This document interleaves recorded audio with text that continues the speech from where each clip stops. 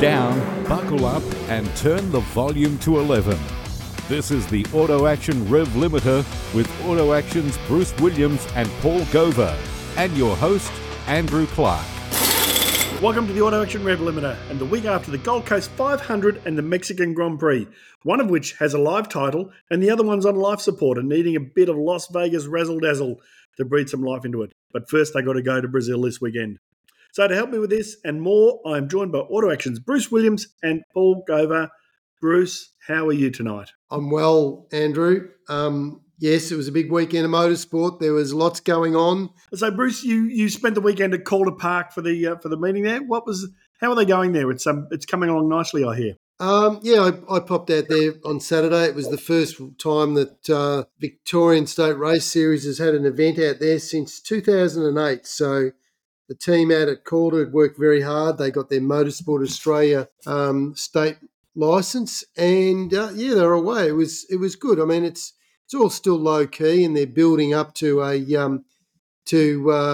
improve the place. But considering a year ago the place was derelict and closed, it's been a big 12 months. Yeah, we might get a little bit later to a conversation I had with Peter Shiberis over the weekend, but we'll come back to that later because we've got to say hello to Paul Gover, who apparently was on the Gold Coast with me, but I didn't get to see him. I managed to hide from you, that's all, Andrew. And I can say I did actually speak to Rodney Jane on Saturday at the Gold Coast. And, Bruce, he was well impressed that you had gone out to the track. He was quite surprised you had.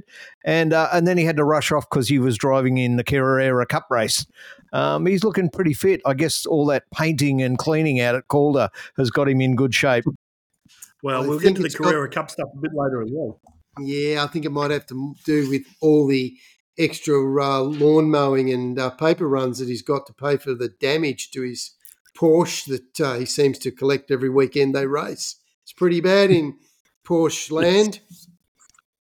But it's pretty good in Supercars land. It is. What a cracking weekend of car racing we had for Supercars. So before we go to our break, I'm just going to quickly ask the question. You can give it to me in as long or as short an answer as you like. Have we solved the parity problem?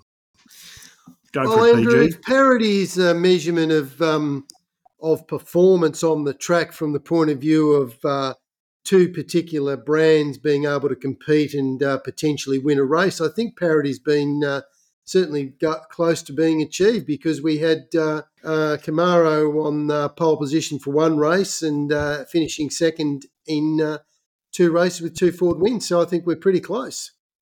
What's a bit different line from you because you've always been saying that that's sporting parity and that we're a technical parity sport. So have you changed your tune? No. I still think at the end of the day, the two best teams are leading the championship. And I dare say, and I'm being controversial here, that if Erebus and Triple Eight were running Mustangs, I think the balance of the results would be significantly different to the way it is now.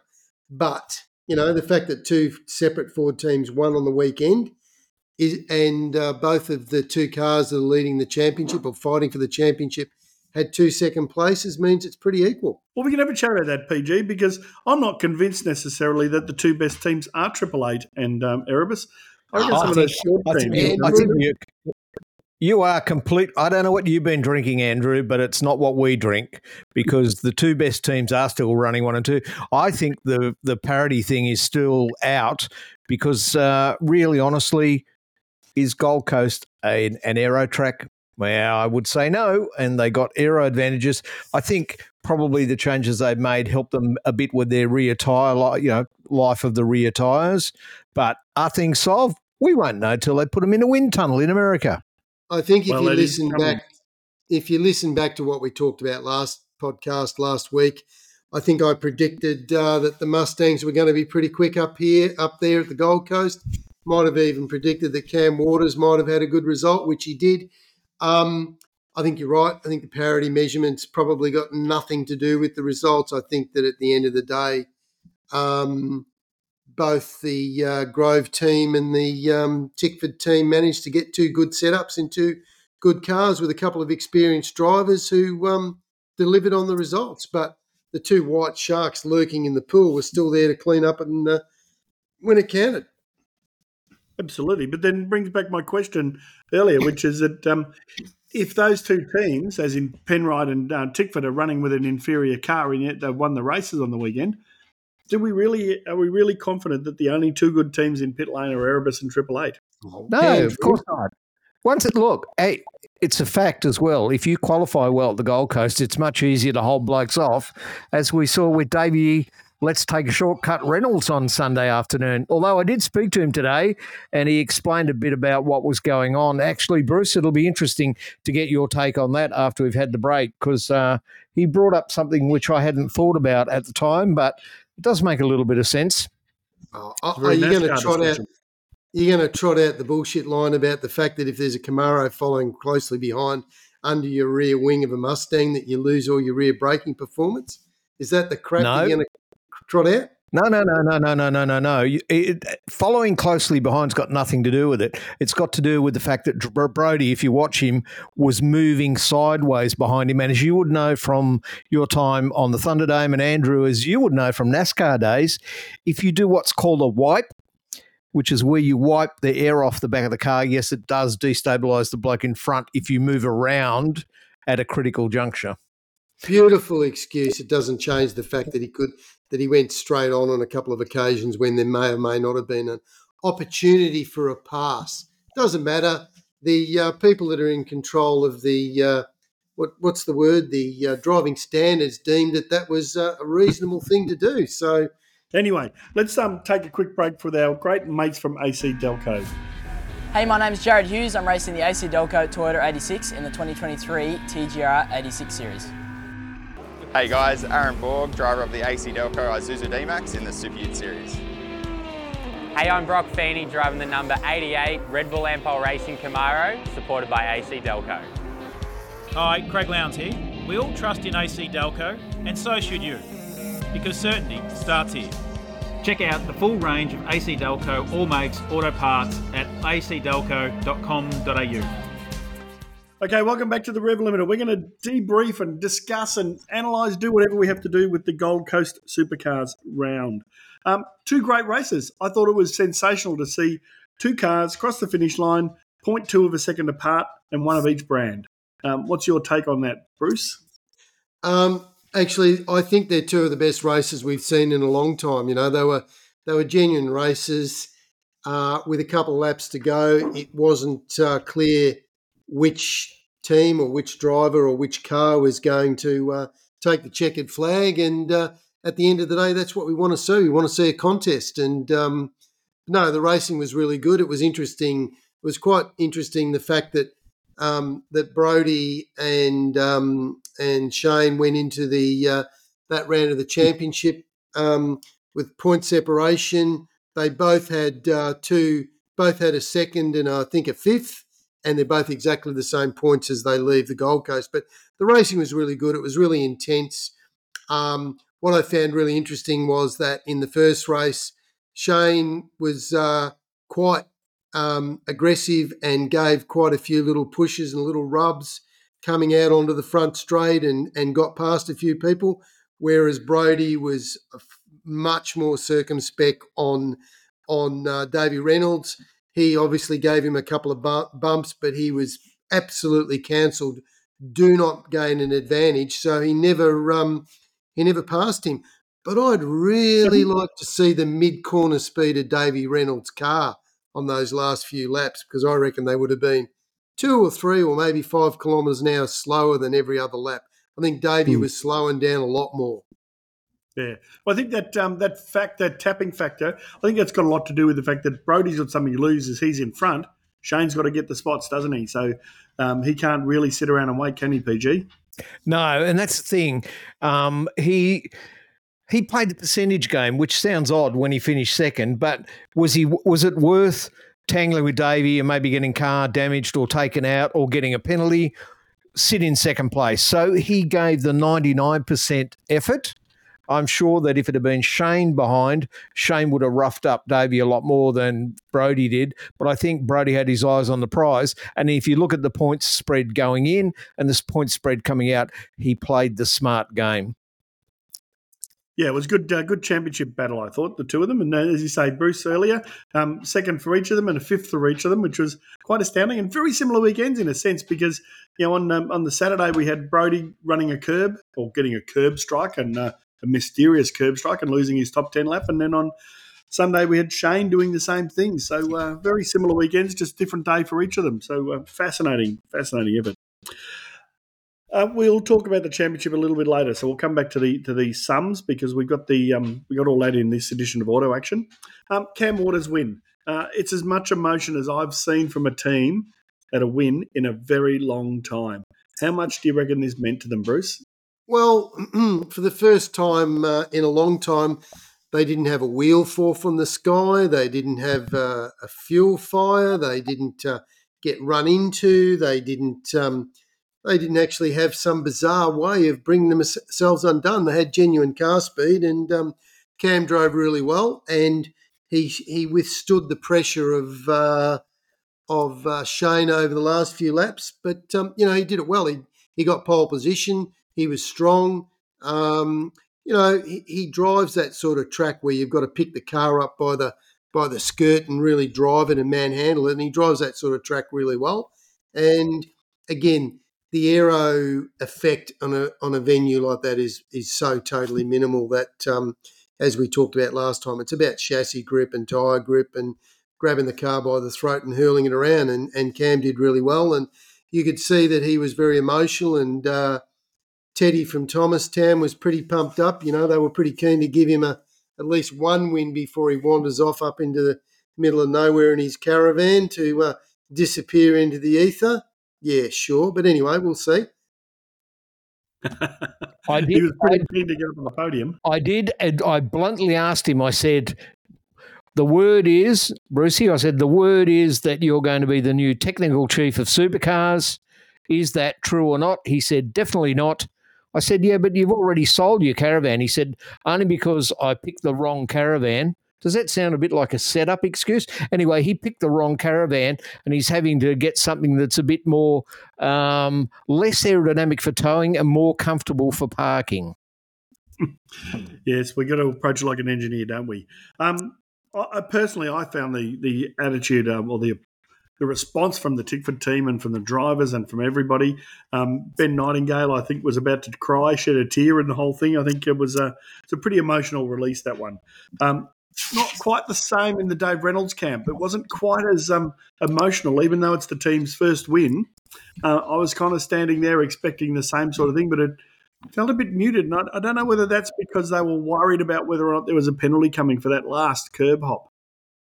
I'm sure they were worried about that. But the other thing is you've got to remember, Davey's not there next year. The future's the big, tall, young Kiwi fella. And I think Davey was a bit awestruck by the whole thing. I spoke to him today, and he was as happy as I've ever heard him. And I think he'd had time for it to sink in. But he was a bit disappointed after the race as well with the fire extinguisher. He thought he was going to have one that was going to put a big cloud of gas and he could come through like a superhero. And instead he ended up spraying everybody with foam. It's a wonder that somebody didn't fall over and crack their head. Not that he would have minded, but he had fun. That's the main thing. Yes, it was a strange result. Very strange indeed. Yes.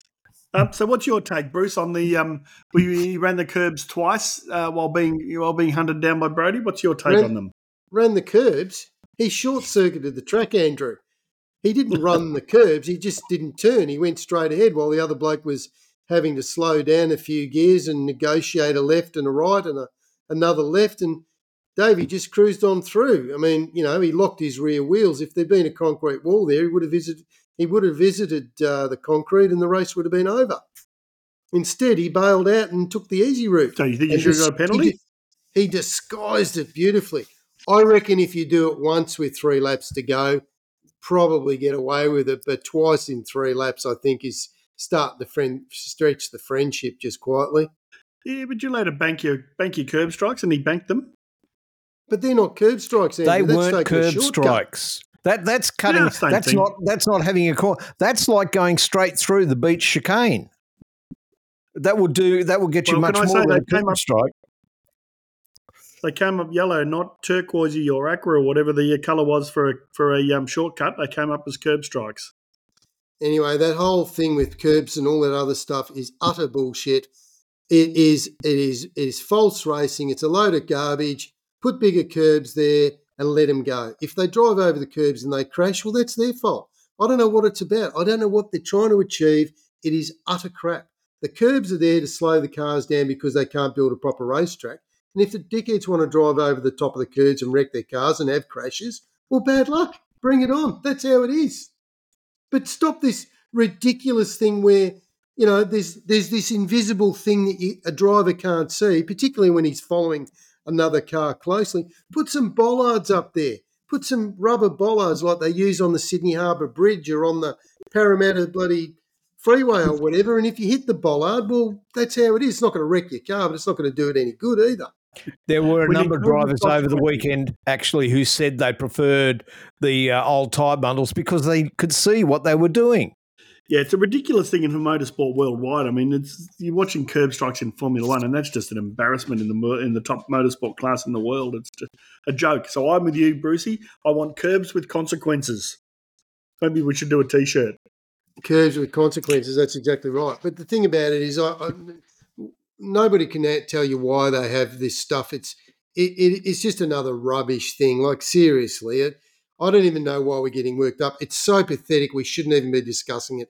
And those people out there that come up with these concepts, go to Luna Park. There's a particular place at Luna Park that's full of different shaped mirrors. Go and stand in front of a few of them and get yourself a different perspective on life.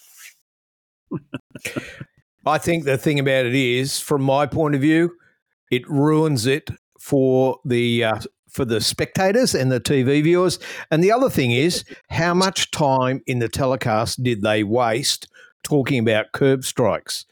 And, and he's got one, and we're keeping a list and da-da-da, instead of, getting on with what's happening in the racing. Oh, well, at one stage there, they were able to talk about sorbent toilet rolls, tissues. Yes, I did notice that. There were so many people on the list that they had to get a roll of toilet paper to type them out. I would have thought that the blokes in the commentators' booth might have had computers by now. Well, I'm not quite so sure about that half the time, but anyway. Let's get on Davey Reynolds quickly. First win in 5 years, the same place that he won 10 years ago. It's clearly a place that suits him as a driver, and certainly with Al McVean, his engineer, they've got a handle on these street tracks, haven't they? Well, I think Davey does like them. But the other interesting thing is Al's not going with him next year when he goes to Team 18. He's staying, and they did ask him if he wanted to go, and Al McVean's staying where he is, which tells you something about how he rates the potential performances next year of Grove Racing against Team 18, I think. Yes, well, it's interesting. Matt Payne was interesting over the weekend. We've got a pretty good feature with him, if I don't mind saying so myself, Bruce, in this week's edition. It looks a bit like the Grove Racing special. As it turned out, we'd already made the commitment to do the feature on young Matty Payne, and he did a very, very good job on the weekend. He got on the front row for the first race and was solid all weekend, and yeah, like you said, I think Grove have got a lot of upside next year, and maybe the fact that they weren't as emotional about that win on Sunday might have more to do with the fact that they're a relatively new outfit, and maybe they think they've got a lot of race victories coming their way in the future. I do know the one thing that I saw in terms of celebration was Brenton Grove going to one of the people in the team. Can you book me on a flight tomorrow instead of tonight now?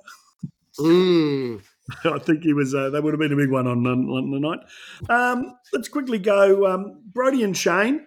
Would have been nice to see them dicing on the track, but it was kind of like a battle at distance, wasn't it? Yeah, they never got that close to each other on the track. They both had races of mixed fortune. Brodie got a curb strike for the first race and sort of came out of position 10 and got to 5 and drove really well in the first part of the race, and the car didn't seem to have the pace. I think he said he damaged the front splitter for the last third of the race on Saturday, so he finished 5th. And then while SVG was battling for the lead of the race, and then on Sunday it was a bit of a role reversal. Shane got the curb strike and Brodie got the pole, and I mean, they never really crossed each other's path. It's quite interesting, but there it is. They both had exactly the same results over the day, so they go to Adelaide with exactly the same point separation as they went to before the Gold Coast. And of course, Shane got a little bit of a help at the end there by James Golding and his spectacular spin and then his flick turn that took Scotty Pye out. Spectacular, Andrew. Is that how you describe it? Yep, spectacular. That's not how young Scott described it. No, Scott Pye was interesting walking along pit lane at the end of the day, showing everybody who could look at it on his phone the actual thing that happened. And he said, how did he not get a penalty for that? Pretty simple, really. Did you see Craig Baird? There was a yellow flag when Pye came through. Yeah. But then again, he was probably looking out the front and hanging on for grim death down in that first thing. So, but yes, it was interesting that Bairdo, who doesn't normally rise to the bait very often on this sort of thing, took the time out just to say, well, mate, there was a yellow flag, and really that does tell you to slow down, doesn't it? Yeah, but as Scotty Pye said, does that mean that you can do a dangerous re-entry if there's a yellow flag flying? How can you call it a dangerous re-entry when he was on the track? Dangerous re-entry is about getting back on the track when you're off the track. He was on the track and in a dangerous place, and I just think you need to have a little bit of perspective on this. Would he rather he had sat there and got hit by the next three cars? He was just trying to get out of the way in a place which is demonstrably dangerous. And have you looked at the history of that particular piece of track over the last however many years? How many people have been cleaned up there after making some sort of mistake? It just reinforces what a complete lack of respect those drivers have for each other. Because back in the good old days, and I know viewers who are back in the good old days, people would actually slow down for yellow flags. Yellow flags now mean nothing to most competitors. I think you'd find that Scotty hardly even slowed down, but at the end of the day, it's one of those things where nobody gets reported. These blokes are above the law when it comes to the way they drive and what they do, and so why should you slow down for a yellow flag? It doesn't mean anything. Yep, and particularly on a track like that where you can't see for a lot of the lap, you think you would be a little bit careful when there's a yellow flag hanging out because you don't know what's actually around the next corner, eh, Brucey? It was also a bit disappointing, I suppose, because it did have consequences for the championship because Shane in the very last few laps of the race was able to pick up a couple of positions. So yeah, it did have a thing, but by the same token, it could have had a bigger ramification. It could have, someone like SVG could have been taken out, but I don't know. I think they're both at fault. That's what I would say. I think that there needs to be more consideration when people see a yellow flag. And I think that the old flick turn is a very exciting way and very dramatic and very appealing to the ego and to the fans to get yourself pointed back in the direction, whereas, a little bit of first, second and third might have been more appropriate at the time. He didn't even try and get out of the way. He just went straight to the old flick turn. But anyway, no doubt the viewers and those of you who don't care about us will rant and rave no matter what we say. So let's move on. Indeed. Who else impressed you on the weekend, PG? Well, definitely not the Shell V-Power guys. They, after looking like they'd turned the corner at Sandown and Bathurst and at their home race, I don't know what happened, but the wheels fell off. And that was despite the reappearance of Doc Ryan Story, the former Supremo there, who has been unwell of late, but turned up and tried to help out, but obviously didn't have the solution for them. I thought Matty Payne was terrific. Low-key, did the job. Very, very impressive young man.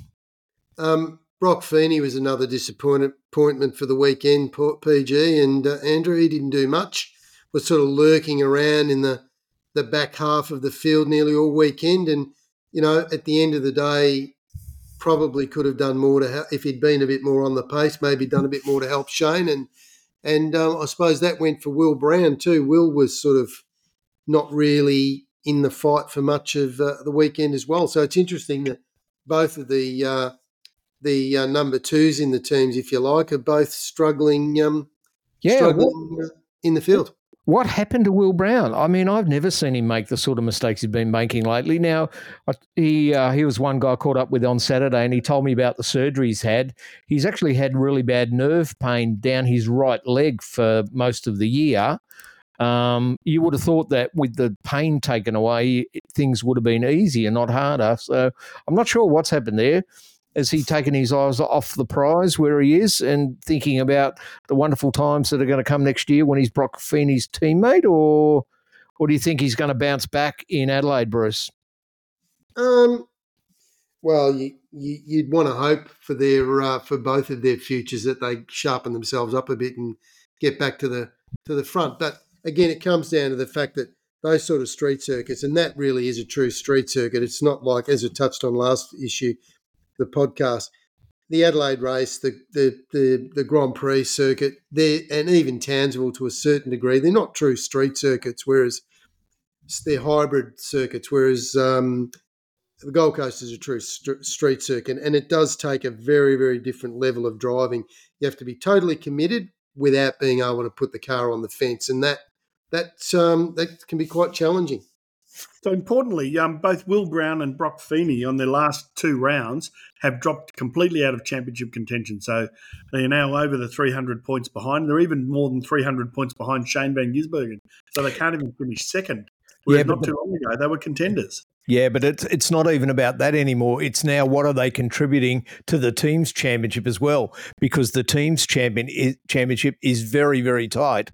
It's something that most people don't talk about because they're really focused on the driving championship, but really there's still a bit to play for there. Although, talking to people again on the weekend, it's not the same because they're going to have this situation next year where the placement in pit lane is based on your current position in the championship, not last year's historic position in the championship.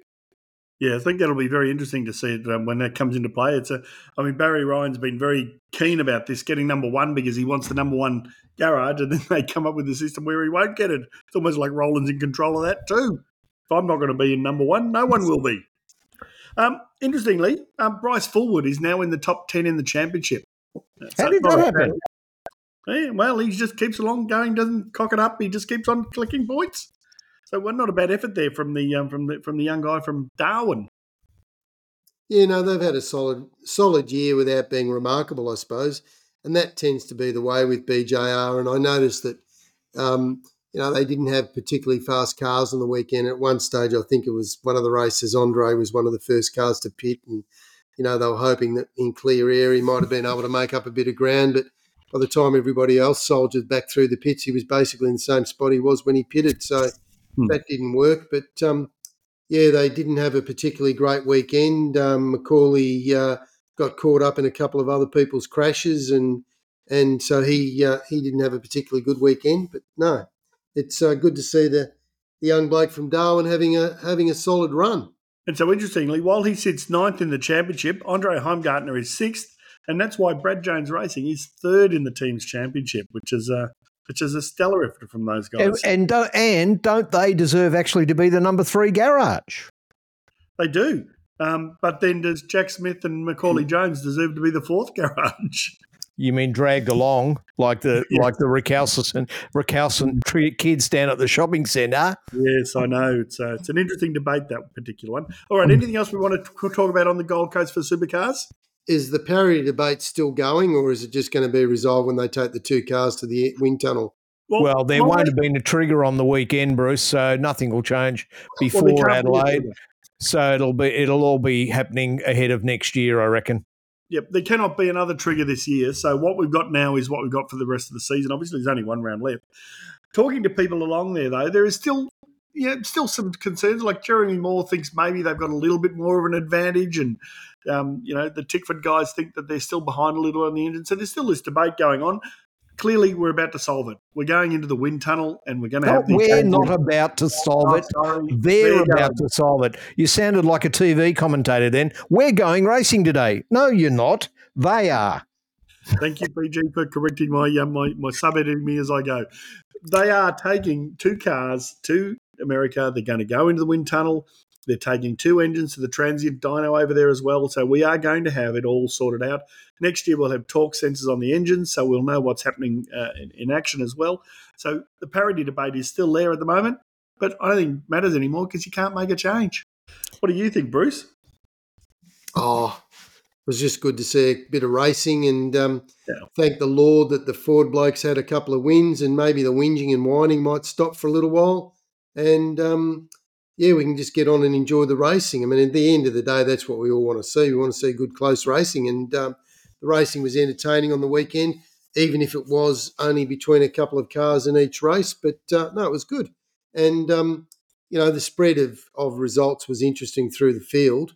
Next year, we're obviously losing one of the Fords, so it'll be interesting to see how they go. Yeah, I think the interesting thing for me with the parity stuff was that the Fords actually hung onto their tyres okay. They didn't see a drop off from the start of a stint to the end of a stint, and that's the first time this year that's happened. So I think it's made a big difference, even though it's a track that's not very aero sensitive. I think it made a big impact on the ability for the Ford to go through a whole stint without degradation or too much degradation, or what are we calling it? Deltas and degs and this and that, whatever. So sorry, I fell asleep again. Well, while we're talking about supercars, I see that part of next year's calendar has been released. They're letting them out in little bits and pieces, like a crumb trail. Eventually, we'll get to find out when the last race of the year is on. But so, what do we know about so far? Well, we know we're opening up at Bathurst, as we said last week. So in the second weekend of the Bathurst Superfest, I think they're calling it. So that'll be on the 19th of February. So we can all have a birthday dinner up there for me. We know, or we don't know. Are you paying, or are you just inviting us and expecting a present? No, I'm expecting you to pay. We know we don't know when we're going to the Grand Prix, but we know when the Grand Prix is. So if we're going to the Grand Prix, we know it's middle of March. We know we're going to Taupo in April. We know we're going to Darwin now, and they released that date today, and it slipped the top of my head, but it's the middle of June. We're going to Townsville on the first weekend of July again, which means that there's a few unhappy supercar drivers because they cannot do the Chicago street race this year or next year. Then we know when Bathurst is, and we know when Gold Coast is. So we're kind of halfway there, Bruce. But how incompetent is it still that we don't have a calendar? And, today's, by the time we're out for the world, it's the start of November. And the other thing is, I've never been in a situation with any championship I can think of where they gave you a bit of a calendar. Not the whole calendar, but a bit of a calendar. And with giant holes in it as well, because the Grand Prix, when you look at it, there's something in February and then there's something in April. Well, March is the Grand Prix. Yeah, and then we go June and July, and then we go October and November. Yeah. Yeah, I'm with you. I'm staggered that we cannot have the whole calendar in one hit. It's just, I don't know, it strikes me as strange. I think it's time. Yeah, I was about to say, Bruce, get the whacker out because Barclay needs one. Did you get my whack stick back from Loco on the weekend, Andrew? I tried, but he kept hold of it. He said, I want to keep this stick. He said, Bruce, better get a new one. Right. Well, we'll have to go with stick parity then. That'll be the other thing. If he's having one and Bruce is having one, we'll have to have parity for sticks. Although I still think Bruce is a much better whacker than Larko. Oh, Larko's got political ramifications. He has to be a little bit careful, but it was good to see him with a smile on his face with one of his blue ovals, a couple of the blue oval victories on the weekend, which was good to see. What about when Cam Waters was going out of the pit stop and he's standing behind it yelling, "Go you good thing, go you good thing." Yeah. He does. There does seem to be one set of rules for Larko and a set of rules for everybody else. I like the way that he ran around the car pointing to the aero upgrades on Waters' car during the pit stop. It was actually quite entertaining. Oh, it's fantastic. And then at the end, he was talking again about how little damage there was on the car, and the mechanics were trying to take the car away, and he's saying, "Leave that car here, I haven't finished yet." Exactly, even though it was in Parc Fermé. So yes. There you go. What other things did you like about the weekend up there, Paul? Anybody interesting? Oh, there were lots of interesting people. I had a long talk with Barks. Oh, God. But Andrew, Paul, I don't know that you're allowed to talk about what you talked about. We've had that chat already. Most of what Barks and I talked about was off the record. But what I did say to him was, how long have you been here? And he said, 18 months. And I said, and can you please tell me what's changed apart from the app that doesn't work? He got very defensive about the app. He said, it looks fantastic. I said, yeah, but it doesn't work, Barks. Anyway, then we talked about a whole lot of other stuff. And I think in the next month or so, just as they're going to finally roll out the rest of the calendar, I think we'll get the manifesto from Barks now, because I think he's had enough of watching and being told by other people. He's decided he needs to get involved. So maybe he's going to do a Cochrane, get out there on the front foot and start telling people what to do instead of listening to other people complaining all the time. That's very good. I look forward to it. It would be good. All right, given that you can't tell us what you spoke about, let's move on to other things. So I'm just going to quickly wrap it up. So this is what happens for the championship, guys. If Brodie wins on Saturday at Adelaide, Shane Van Gisbergen has to finish second or the championship's over. And if we want to go on averages, all Brodie needs is a pair of 8s and he is the champion. So even if Shane wins both races. Correct. Yep. And given Brodie is averaging 5.0 for the season this year, you'd pretty much back him, I reckon, to get a couple of 8s. So I think the battle is on. Van Gisbergen is going to have to do his very, very best to hunt him down. But you wouldn't bet against Brodie in current form, I wouldn't have thought. So that's the championship battle there. Bruce, tell me about the Porsches at the Gold Coast, because I kind of missed some of the stuff that went on, and you told me, and I thought, well, I saw a couple of cars coming back looking like pretzels. Apparently there was a few grumpy people up there. Andrew, I'm not sure what's happened, and some of the viewers, and certainly Paul, you'll appreciate this, but Carrera Cup cars, the modern GT3 Carrera Cup car is quite an expensive thing. I think they're around about $400,000 to buy, and they're quite easy to damage.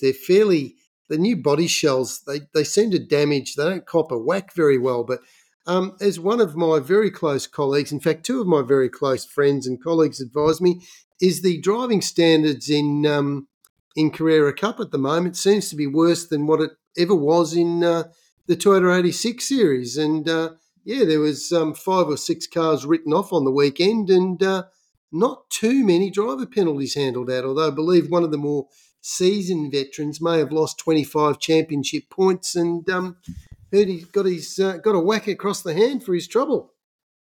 Yeah, these cars are very fast. They're also very noisy. Did you notice our friend Peter, somebody from a mobile company, was complaining that they were too noisy and they should put mufflers on them? He seems to have Paul? He seems to. Yes, sir. Sorry, mate. I'm feeling a bit queasy, but they do have 2 completely separate exhaust systems, and at the Gold Coast they're allowed to run the open system. So they have 2 exhaust systems. They're allowed to run them. So that person who you may have mentioned is obviously not aware of that and ill-informed. Anyway, we can move on from that.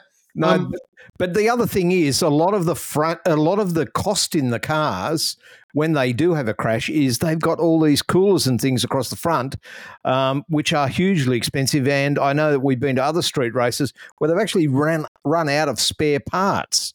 But I don't know what happens when they get on the Gold Coast. They just have a rush of blood to the head and seem to forget that concrete walls are a lot worse than skidding off onto the grass. It comes back to what I talked about before about yellow flags. There were yellow flags being waved and people were arriving at the scene of the accident some seconds after the track was blocked and still piling in. I mean, it's quite embarrassing because there's supposed to be a pretty high level of driving standard in a category like that. And for people to arrive at the scene of an accident when, the cars have been stationary for 3 or 4 seconds and then pile in is just ridiculous. I mean, some of those cars are really badly bent and people were hurt, and they need to have a damn good look at themselves, and some of the drivers need to look at themselves, but it comes down to driving standards as well. Why aren't these people being whacked over the knuckles with a stick when they misbehave? So because they're not, because the driving standards aren't handed out and they're not controlled properly, they just keep pushing and pushing and pushing until someone gets hurt. And it's a problem. It's a problem across a lot of categories, and they need to sort it out. But the Carrera Cup is a category that a lot of the drivers are very, very angry about. The the standard of that is regarded as not being good enough. And so, speaking of whacks, I understand that a couple of the drivers decided to take the whacking into their own hands. Yes, there was a bit of a. It was in the first race on Sunday, I think, and two of the more seasoned veterans, David Wall and young Alex Davison, were having a bit of a dice early on, and Alex made a move on David, and David decided to shut the door on him. There was a huge pile up. A lot of cars got damaged, and Alex had a bit of a chat to David after the race, and he decided to shut the door on David. In fact, he shut the door on him pretty hard and just about broke his hand. Yes, doesn't sound like much fun. And any consequences to that, do you think?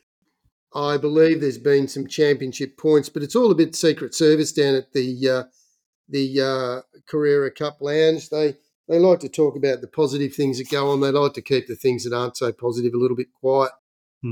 Like Whisky Wabbits, they like to keep them down in the burrows when their things aren't very happy down there. What they need is Elmer Fudd turning up with a shotgun, mate. That'll sort them out.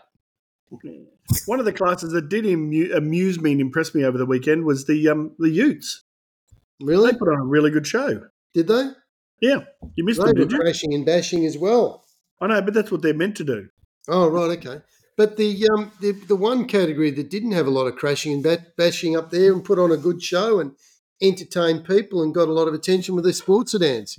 Yes. And we had Alfetas and we had Audis and we had XF Falcons and we had Mustangs and all sorts of things. And we had young Cameron McLeod sweep all three races amongst in front of the seasoned sports sedan competitors in a marked car, which I might add, viewers, was only, I think, half a second off the fastest lap of a supercar, and in fact, really very similar in architecture to the supercar, for about a third of the cost.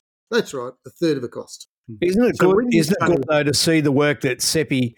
That's Paul Sepranich. In case you're not up on these things, Seppi's done some brilliant work, and somebody bothered to sit down and work out how many Seppi built cars were actually there on the weekend. I think it was 117 or something, but definitely a lot of cars that he's built, including a lot of the weld up bits kits. I'm a Lego person myself, so I'm not exactly sure what they were talking about, but apparently a lot of the build kits for even the Super Duper cars were produced by Paul Sepranich at Pace Innovation. So a lot going on for him for the week. Yeah, well, the majority of the chassis on the supercars field are actually fully constructed by Pace Engineering. So Seppi's the bloke who runs it. And, yeah, I mean, I think it's only Erebus really that do their own chassis, but all the rest of the supercars, Pace Engineering would have probably put them all together, plus they build the marked cars. So, yeah, but getting back to young Cameron McLeod, I mean, he's really if people aren't starting to notice him now, I'll be surprised because he's dominating in Super 3, and if it hadn't been for the fact that his team underfilled his car at Sandown, he would have he'd be leading the championship in Super 3 in the Nissan that he races, and he's won races in marked cars all around the countryside, and he dominated in the sports sedan race against the seasoned veterans. So it's a good performance. Yes, I did go down and have a chat to him. I did my 5,000 steps to have a conversation with him, which was good fun. But just to correct you though, Bruce, he was actually faster than the supercars. Oh, sorry, Andrew. Yeah, he was quicker. So that little Mustang is quicker than a supercar, which is quite impressive. So it's an interesting car. It has a lot of similarities to the current supercar, but they were building them many years before.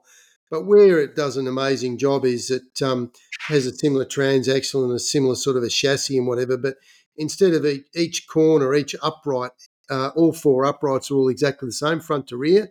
So the spare parts for those cars are very cheap, and it's robust, it's durable, and, only about 600 horsepower, but it's still able to do a pretty amazing job on the track. Yeah, it's a great class. I mean, just looking at the cars, it's just a special thing to look at, that class. So I'm pleased it's on the national calendar. They're hoping to get on 5 supercar races again next year. race meetings. So that'll be good for them if they do that as well, because the cars complement the supercars, and you got guys like Cameron McLeod using it as possibly a different way to make it to supercars, so long as they still get those stupid points they need for their super license from doing other things. And what about that Alfetta? It's only about 57 years old, and it's now won its 12th championship with Ricciardello driving it. It's such an iconic car in Australian motorsport, isn't it? I mean, yeah, it's just amazing. And it looks good. It looks good. Yeah. It doesn't look like a Frankenstein. Some of those sports sedans really do look a bit odd, but it's just a great-looking motor car. Yeah. No, it's a good thing. Good thing. Anything else we want to talk about from the Gold Coast, guys? Oh, somebody else I bumped into, the new head of Motorsport Australia. Oh, did you? Yes, and what was amazing was in a world where most people talk, what do they say? You've got two eyes and one mouth.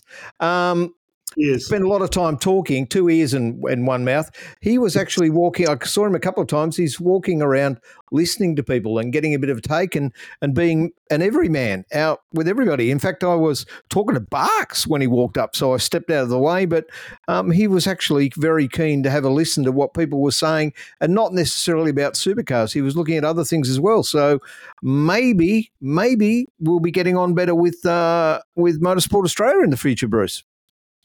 Possibly. Well, we are going to sit down and have a chat with him shortly. He's agreed to that. So that'll be a bit of fun. I'm going to move on from the Gold Coast if we're done. Yep. Cool. Can somebody tell me how much longer Sergio Perez will be driving a Red Bull car? Well, I was wrong because I predicted he would quit in Mexico, but obviously the fans love him to death, and it was a dreadful weekend for him again. Totally dreadful weekend on a weekend when our old good mate Danny Rick proved that he's back to his best, I think. Well, he certainly found some form in the old Dan Rick. So what do you think, Bruce? Is it going to happen? We keep getting told that he's there for that purpose. I think Sergio rehearsed a rather unusual exit strategy from Grand Prix racing. I think he wants to go out in spectacular style, and he certainly exhibited that on the weekend. I mean, his attempted move into the lead at the start of the Grand Prix was the act of a desperate man who was overcome by the fans wanting to prove to them all that he's a superstar, and all he did was make himself look silly. And if he's there to support the number one driver and to deliver points and deliver podiums, he's not delivering on that job. And when you see someone like Danny Rick and Oscar, motoring around in far inferior cars doing a better job, I think his days are numbered. Yes, I would think so too, especially if the other cars can keep their progress going and Red Bull is actually challenged a little bit for that team's championship. But wasn't it great to actually see the qualifying so mixed up? You're sitting there watching it going, no, any minute now, poor old Danny Rick's going to get bumped down to about 16th, and he stayed there, and even the Williams, was pretty good. It was a very mixed up sort of a weekend. I was well entertained on the weekend, and you can't say that about many Formula One races recently, can you? Yeah, but the race did turn into a bit of a boring thing, though, didn't it? Well, that's only because the Max managed to avoid all the carnage on the first lap. Well, and also because there was this great battle going on at the end between Dan Rick and George Russell, and they flicked over to show Max Verstappen rolling around on his own. But they always, they're going to do that. Every single race in history, they've done that.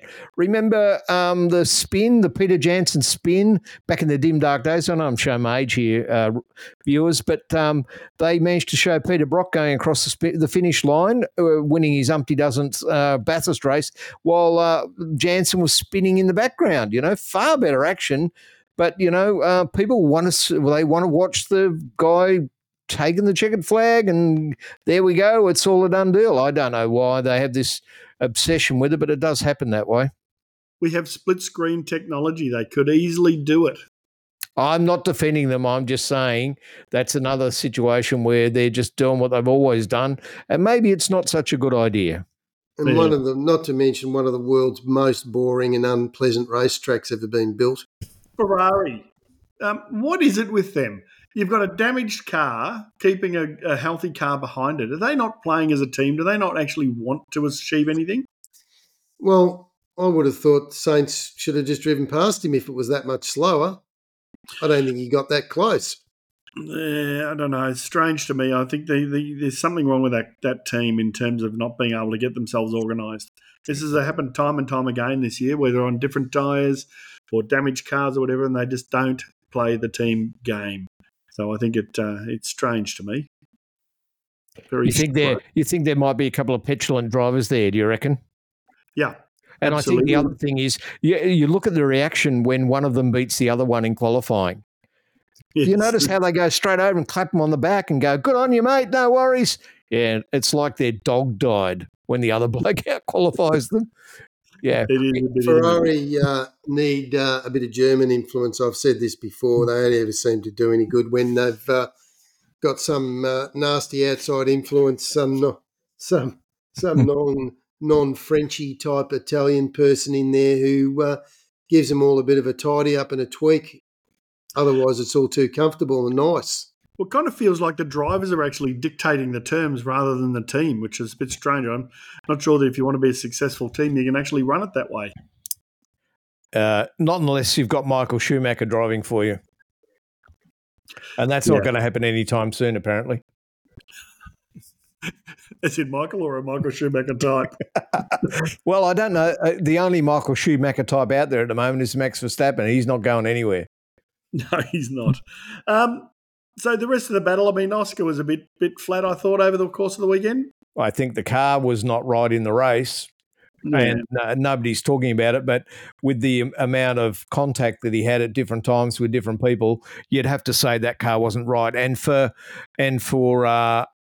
what's his name, Lando, I'm so spoilt, to run him down that easily, there had to be something wrong because there hasn't been that much of a difference between the two of them in recent races. I think it was interesting hearing him talk about how his car just lost speed in the middle of the qualifying sessions and things, and they didn't know why. I mean, at one stage, the front row looked like it was going to be Dan, Rick and Oscar, but that didn't quite happen once everybody got going. So clearly something a little bit amiss with the car, I would have thought. He did cop a whack a couple of times. I mean, Tsunoda gave him 2 biffs before he finally gave up trying to pass him, and he got touched up in the first corner at the start of the race as well. So these cars are pretty delicate. They don't need a lot of damage done.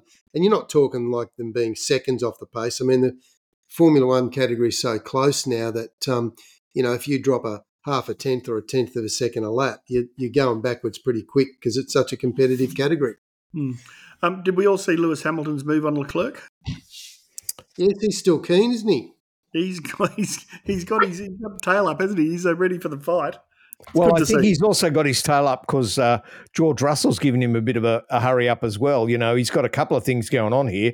And the other thing is he wants to establish himself as the dominant force. Now they've got the car pointing in the right direction on development before the start of next year. Well, I think he's pretty much done that. He's whipped George Russell lately, hasn't he? Yeah. Yeah, George hasn't looked as sharp as he had earlier in the year. No. It's interesting, isn't it? Poor old Fernando's had the wheels fall off at his end, and now the other old-timer is doing quite well. Yes. Anything else on Formula One, guys? Because I'm ready to move on from that. Yeah, no, we can move on. Vegas will be entertaining. Vegas will be entertaining. That's a couple of weeks, though. So we've got Brazil up this weekend, which I think will be good. I love the Brazil track, but I'm not sure that it's going to give us much more exciting stuff. But it'll be good. It'll be interesting. The McLarens, in theory, should go really well in Brazil. Lots of long, fast corners in places, although there are a few slow corners. But it'll be interesting to see how they go. McLarens are pretty good everywhere now, and you've got 2 young blokes pushing each other really hard. So, they'll keep edging forward. Yeah, what it is for me, it's about seeing what's coming for next year at the moment. So I think we're seeing the McLaren could be a nice car next year. I think the Mercedes looks like it's going to be okay. So, maybe we'll get a better championship battle next year. Let's quickly flick through the NASCAR because we're down to the final round this week, or final race this weekend. So it'll decide the winner. So the winner will be between Blaney, Bell, Larson and Byron. So one of those guys, the one who finishes the highest, is going to be the NASCAR champion for this year. How many teams between the 4 of them, Andrew? How many teams? We've got one of each. We've got two Chevs, a Ford, and a Toyota. Yep. So that's good. But who's going to win, Andrew? You're our expert. We rely on you to tell us about all things NASCAR. I think Byron's actually hasn't won one for a while. I think he's due to win one. So I think I'll be putting some money on William Byron for the title. But it's basically winner takes all, is it? There's winner takes all. Yeah. Okay. Highest place finisher of those 4 wins the championship. Yeah, it's a good little system. It's like having a grand final. I think it's great. But it only happens when you got 36 races in a year, so it'll be interesting. Well, now, right at the moment, how many Supercars races do we have according to the calendar? Is Barclay listening? Is it 5 or 6? We got four rounds confirmed, haven't we? They haven't even told us. They haven't officially confirmed Bathurst 1000 weekend yet either, which is a bit strange. We all know when it is, of course. Bruce, what's in this week's issue? Come on, give us a quick... Well, it's a big issue. We've got obviously lots of news and behind-the-scenes and in-depth features and stories from the Gold Coast. Lots of people that you chatted to. We've got a really nice talk with young Matty Payne from Grove Racing. There's been a lot of time and effort and probably a lot of money invested by the Groves to get young Matty up to pace, and he's showing the signs. So you sat down with him and had a chat. So we've got a feature with him.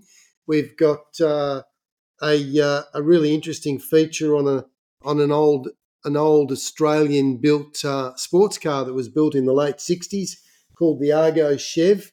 Our historic man, Mark Bissett, has dragged himself out of the cupboard and put together a really interesting feature. It's quite an exciting car. It's quite an interesting car. It evolved from the old days of a Cooper Formula One car from the early 60s. In fact, it bits and pieces of it are derived from a car that Jack Brabham and Lex Davison had raced. So that's a really nice feature. And again, it goes back, I think, one of the great things that I love about sports sedans and a lot of other categories like Touring Car Masters is every car is unique. They're built by individuals and there's lots of different ideas and concepts, unlike, I suppose, supercars, which is very sterile and one make. So, yeah, plus we've got lots of nationals wrap and there's all the Formula One coverage. There's heaps of Formula One news from our man Lewis, who's on the ground at every Grand Prix, and lots of national coverage, including the state race round from Calder. So it's another jam-packed issue. And what I like about it, Bruce, what you're just talking about, things like that historic stuff, Auto Action are the only people who can do that. Don't see too many websites digging down deep into all this sort of stuff that's actually, gets you a bit involved and gives you a sense of what motorsport's about, not just about supercars and who has clickbait headlines today. And, of course, we've also got our exclusive Oscar Piastri column in his own words in our next issue too. So Oscar's penned his latest column for us, and that's in the latest issue as well. So those people that want to know what Oscar thinks about what's going on in the world, it's another little gem. Beautiful. Okay, well, we've spoken enough, so we're going to wrap it up now. So, PG, thanks for joining us from the Gold Coast. An hour behind, but a lifetime behind in terms of everything else on the Gold Coast. Well, there are some advantages in living in the past, as we older blokes work out from time to time, but nothing necessarily too bad. But yes, I'll happily stick with what I got. Thanks very much. The 4:30 a.m. sunrise is a bit of a killer, I can tell you that right now. Oh, yeah. And like you, I have a bit of a pussy problem. My cats have decided that sunrise is feed time. So they've been waking me up somewhere between 4:30 and 4:45 going, Dad, sun's up, time to get fed. And Bruce, thanks for your time as well, even though you don't like cats, but we'll let you get away with that. All right, guys, thanks a lot. We'll chat next week. See ya. All the best. That was the Auto Action Rev Limiter. We'd love you to subscribe and like our podcast and leave some comments. You never know when we're giving something away, or we'll use your thoughts to guide the show. And don't forget to get your copy of Auto Action, the digital version. It's out every second Wednesday night, and the print version is available on Thursday, wherever you buy your magazines. Thanks for listening, and thanks for understanding.